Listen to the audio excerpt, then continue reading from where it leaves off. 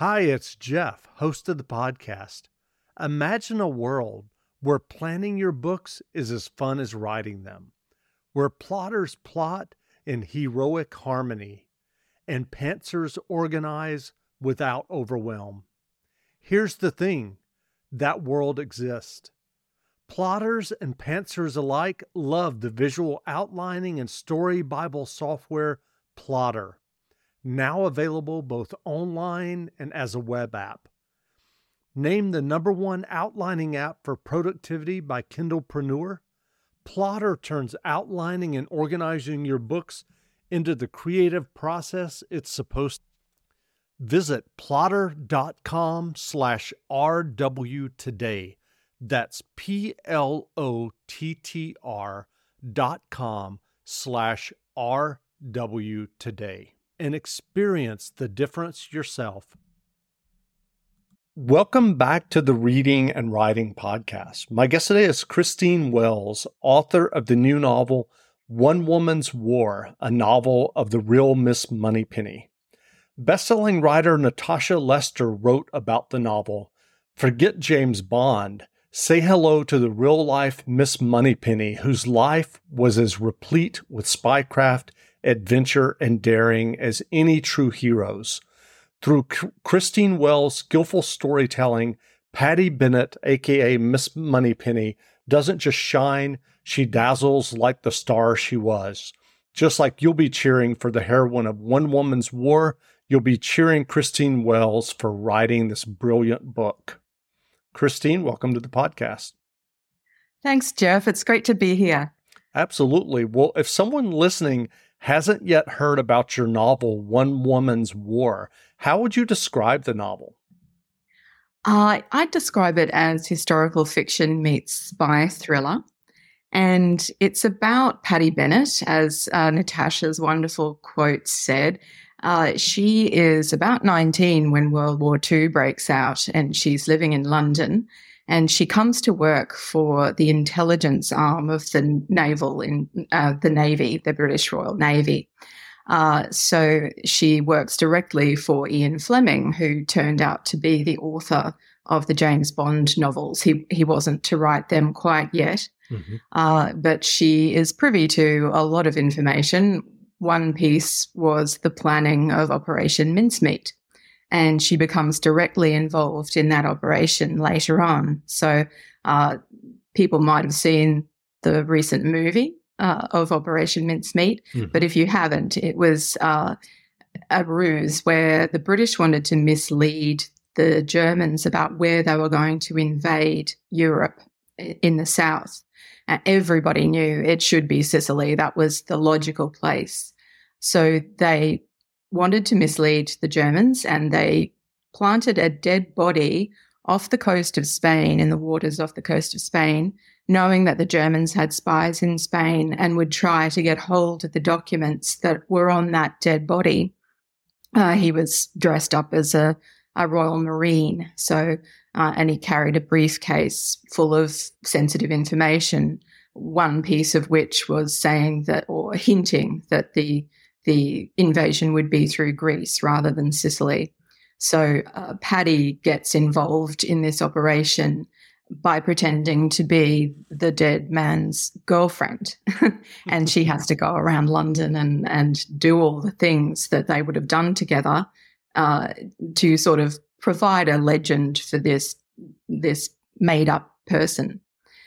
So that's the story. And I'm curious, do you remember the original idea or impetus that led you to write One Woman's War?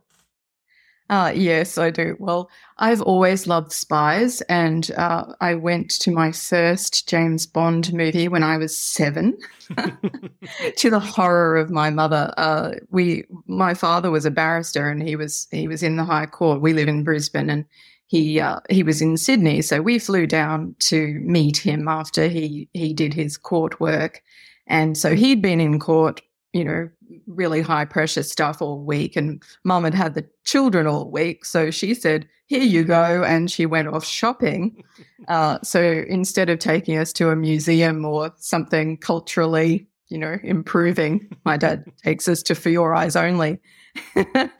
I think I was hooked from that time on. So I've written a lot about female spies in World War II, from the French Resistance, which was Sisters of the Resistance. That was about Catherine Dior, the sister of the famous fashion designer. She was part of the resistance, and that story is just becoming widely known now.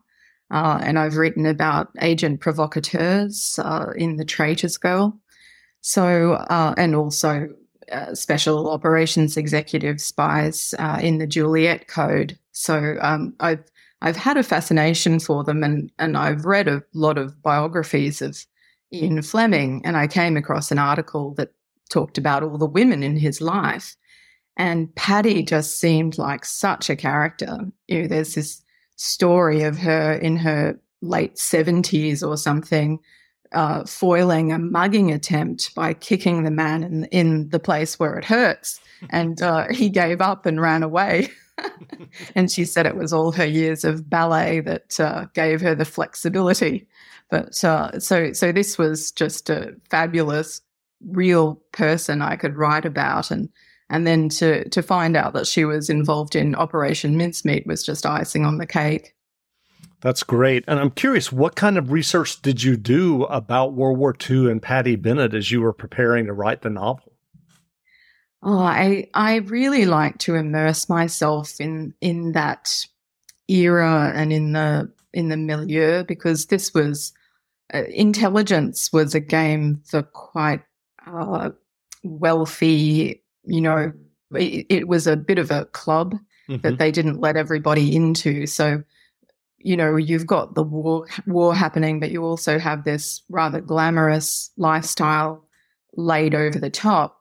And so I did a lot of research into all of the people who surrounded Fleming and that kind of era. But also it's really interesting because the National Archives in Britain release a lot of old documents and files, and I came across a fascinating file about an Austrian double agent called Friedel Gärtner, and she worked for MI5 at the same time and became involved with this very dashing spy called Dushko Popov. So Friedel features heavily. She's a point of view character in the book as well, and her dilemma is: does she do the right thing and do the right thing for the British side, or does she try to save herself? So she's got a real moral dilemma there. But she was just a fascinating woman. You know, the file on her is quite thick. Well, I'm curious, what was your, if we can go back for a moment, I wonder, what was your initial fiction writing journey that led you to writing and getting your first novel published? Well, as you may tell from my accent, I live in Australia. And it was a little bit difficult here to get published because I like writing books set in Europe. And in Australia, obviously, the focus is on Australian history. So I pretty much looked overseas for markets. The UK was the obvious one for the books I was writing, but actually I found a market in the US. And I feel that being Australian gives me this sort of unique position that I can translate for the Americans the British sensibility. You know, sometimes British books are a bit too British for the Americans, but I sort of translate between the two. So I actually joined the Romance Writers of America, and the same, we have a similar organization here. And I was entering contests and getting places in those contests. And when you become one of the finalists, the finals usually judged by an acquiring editor.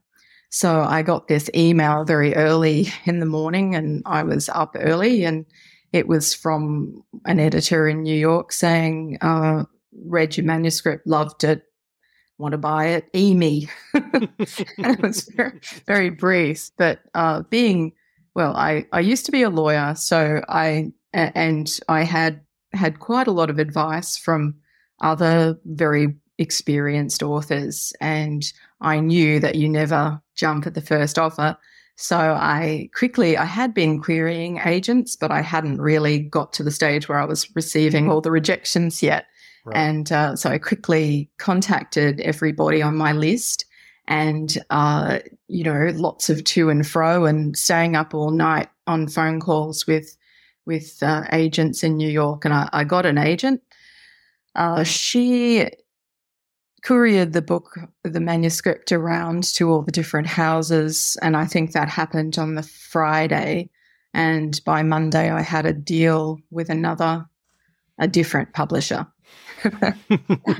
So once you have that offer in hand, you can get leverage, put it that way. But I've always been a reader. I was just such a bookworm as a child. We used to have these memberships to libraries, but you could only get out about 3 books at once. So I was a member of 3 different libraries, and I'd beg my parents to drive me around to them all to get enough books for the week, because, when you're a bookworm, 3 books, that's nothing. Yeah, that's nothing. As humans, we're naturally driven by the search for better. But when it comes to hiring, the best way to search for a candidate isn't to search at all. Don't search, match with Indeed. When I was looking to hire someone, it was so slow and overwhelming. I wish I had used Indeed. If you need to hire, you need Indeed. Indeed is your matching and hiring platform with over 350 million global monthly visitors, according to Indeed data, and a matching engine that helps you find quality candidates fast. Ditch the busy work. Use Indeed for scheduling, screening, and messaging so you can connect with candidates faster. And Indeed doesn't just help you hire faster. 93% of employers agree Indeed delivers the highest quality matches compared to other job sites, according to a recent Indeed survey. And listeners of this show will get a $75 sponsored job credit to get your jobs more visibility at Indeed.com/podcast. That's Indeed.com/podcast. Terms and conditions apply. What's the easiest choice you can make? Window instead of middle seat? Picking a vendor who sends a great gift basket? Outsourcing business tasks you hate? What about selling with Shopify? Whether you're selling a little or a lot, Shopify helps you do your thing, however you cha-ching. Shopify is the global commerce platform that helps you sell at every stage of your business. From the launch your online shop stage to the first real-life store stage, all the way to the did we just hit 1 million orders stage. Shopify's there to help you grow. Whether you're selling scented soap or offering outdoor outfits, Shopify helps you sell. Wherever and whatever you're selling, Shopify's got you covered. Sign up for a $1 per month trial period at shopify.com/try. Go to shopify.com/try now to grow your business, no matter what stage you're in. Shopify.com/try. Everybody in your crew identifies as either Big Mac Burger, McNuggets, or McCrispy Sandwich. But you're the Filet-O-Fish Sandwich all day. That crispy fish, that savory tartar sauce, that melty cheese, that pillowy bun. Yeah, you get it. Every time. And if you love the Filet-O-Fish, right now you can catch 2 of the classics you love for just $6. Limited time only. Price and participation may vary. Cannot be combined with any other offer. Single item at regular price. Ba-da-ba-ba-ba. Well, what was your writing process like? And I wonder if it's similar from novel to novel when you were working on One Woman's War. Are you a writer who outlines the novel extensively before you start writing, or did you just dive into the narrative? How does that work for you? I do a very silly thing. I do outline because I feel like I have to do that. I've trained myself to do that. I'm really more of an organic or pantser, as they say. But I make myself, and I tell myself that it's all lies, and I'm just, I'll just throw it out. And I sort of do. I write a detailed outline and then I bin it and just go with the story. And sometimes it deviates quite a bit the outline, but I use Scrivener, so I always have my scene cards laid out, and I find, especially with dual timelines, I mean, it's just so much easier. Right. Sorry, for people who don't know, Scrivener is a writing software that allows you to move scenes around very easily. Right. So for the timeline, that's imperative for me. But yes, by the end, I often find that it's very close to the outline, but I just feel constrained by outlines somehow. I don't really like having them. Sure. I'm curious, are you working on another novel now?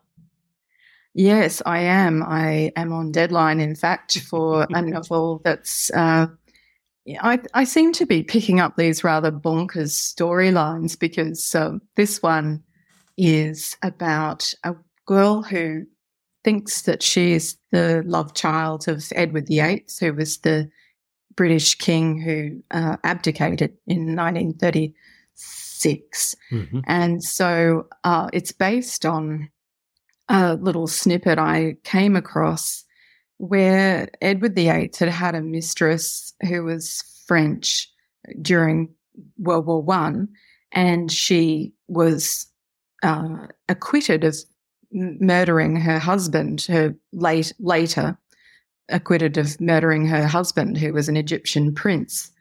And she had actually pretended that she was pregnant with that Egyptian prince's son in order to get her hands on the inheritance. And I thought, what if she pretended that she was pregnant with Edward VIII's child? What would have happened then? So that's this story.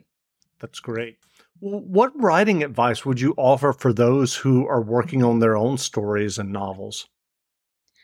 My advice is always to write about what you love and are passionate about knowing more about, because then you'll never get bored.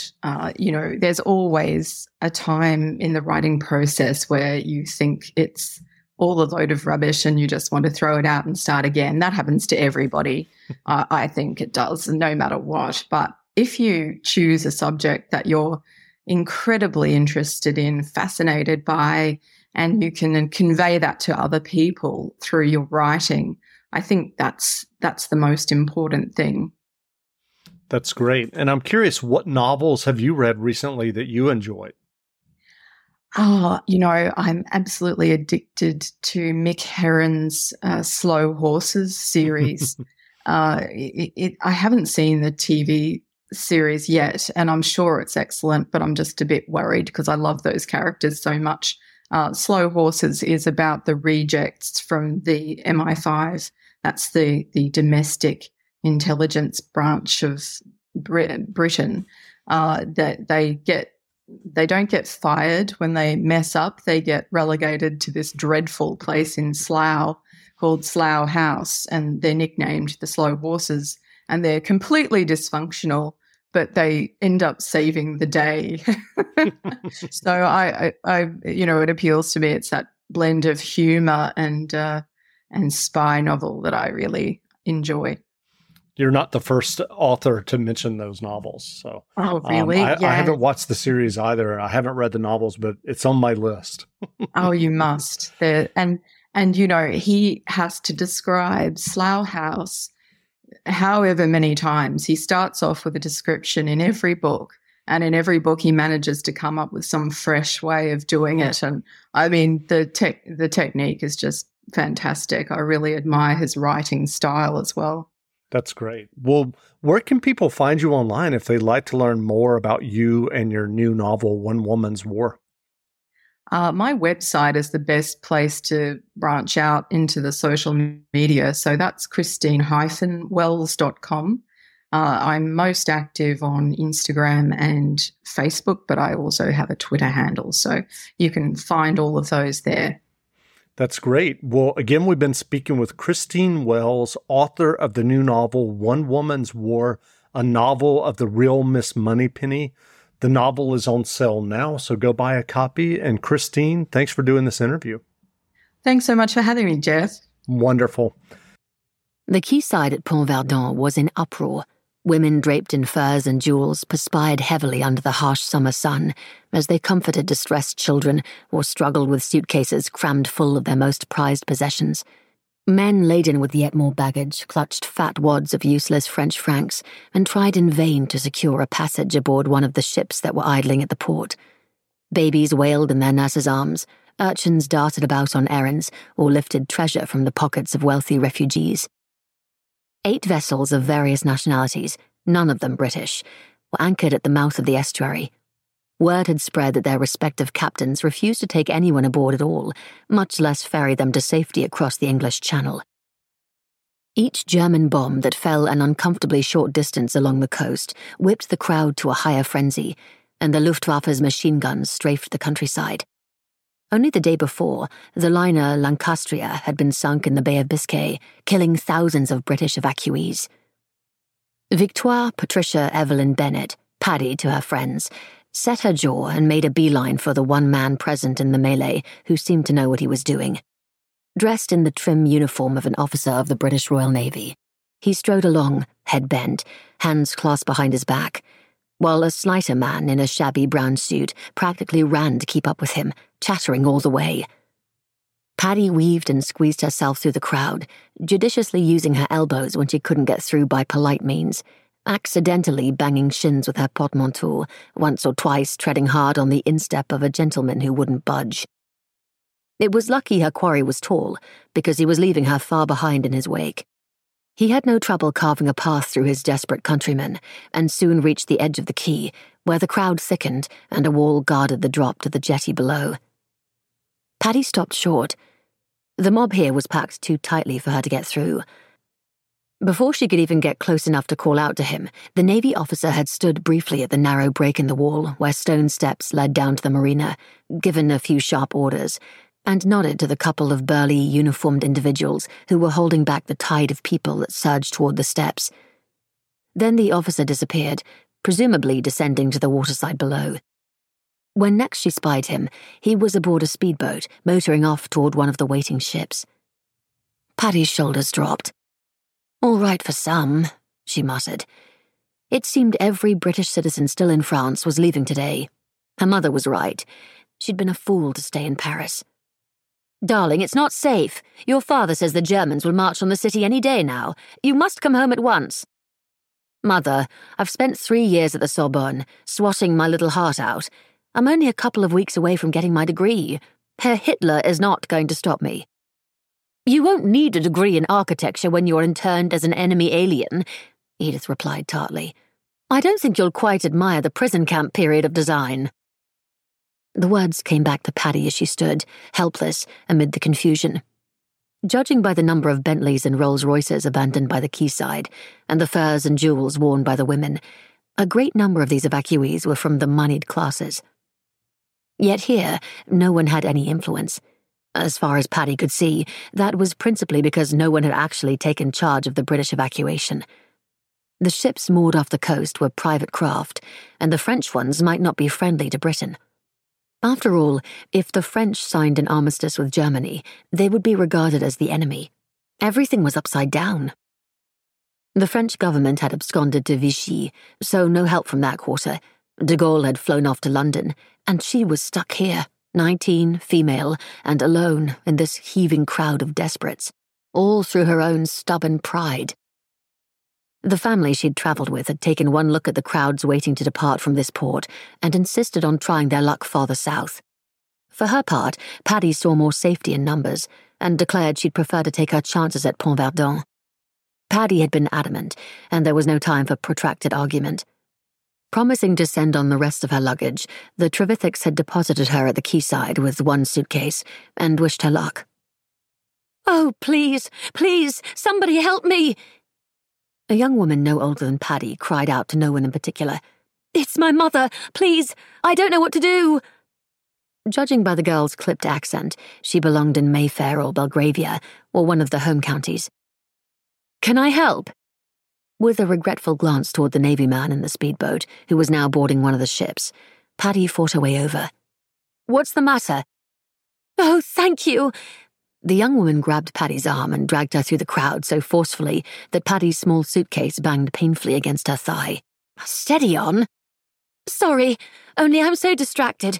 Mummy's awfully sensible as a rule, but it's the heat and the bombs and everything. She's terribly worked up, you see, having some sort of attack." The girl hustled Paddy through the crowd, achieving with a smile and a polite, "Excuse me, please," what Paddy had earlier accomplished by wielding of elbows and the sturdy heels of her leather Oxfords. That was until a pimply youth blocked their way.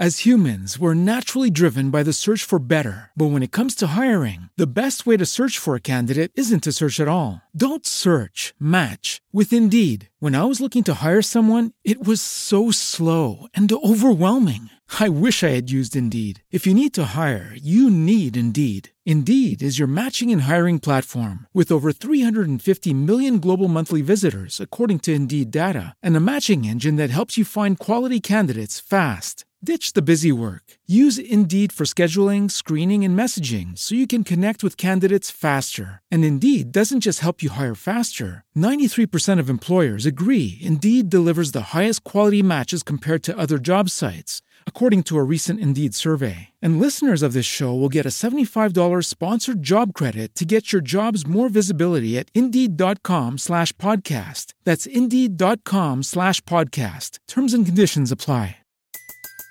Everybody in your crew identifies as either Big Mac Burger, McNuggets, or McCrispy Sandwich. But you're the Filet-O-Fish Sandwich all day.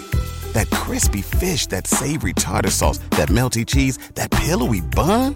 Yeah, you get it. Every time. And if you love the Filet-O-Fish, right now you can catch two of the classics you love for just $6. Limited time only. Price and participation may vary. Cannot be combined with any other offer. Single item at regular price. Ba-da-ba-ba-ba.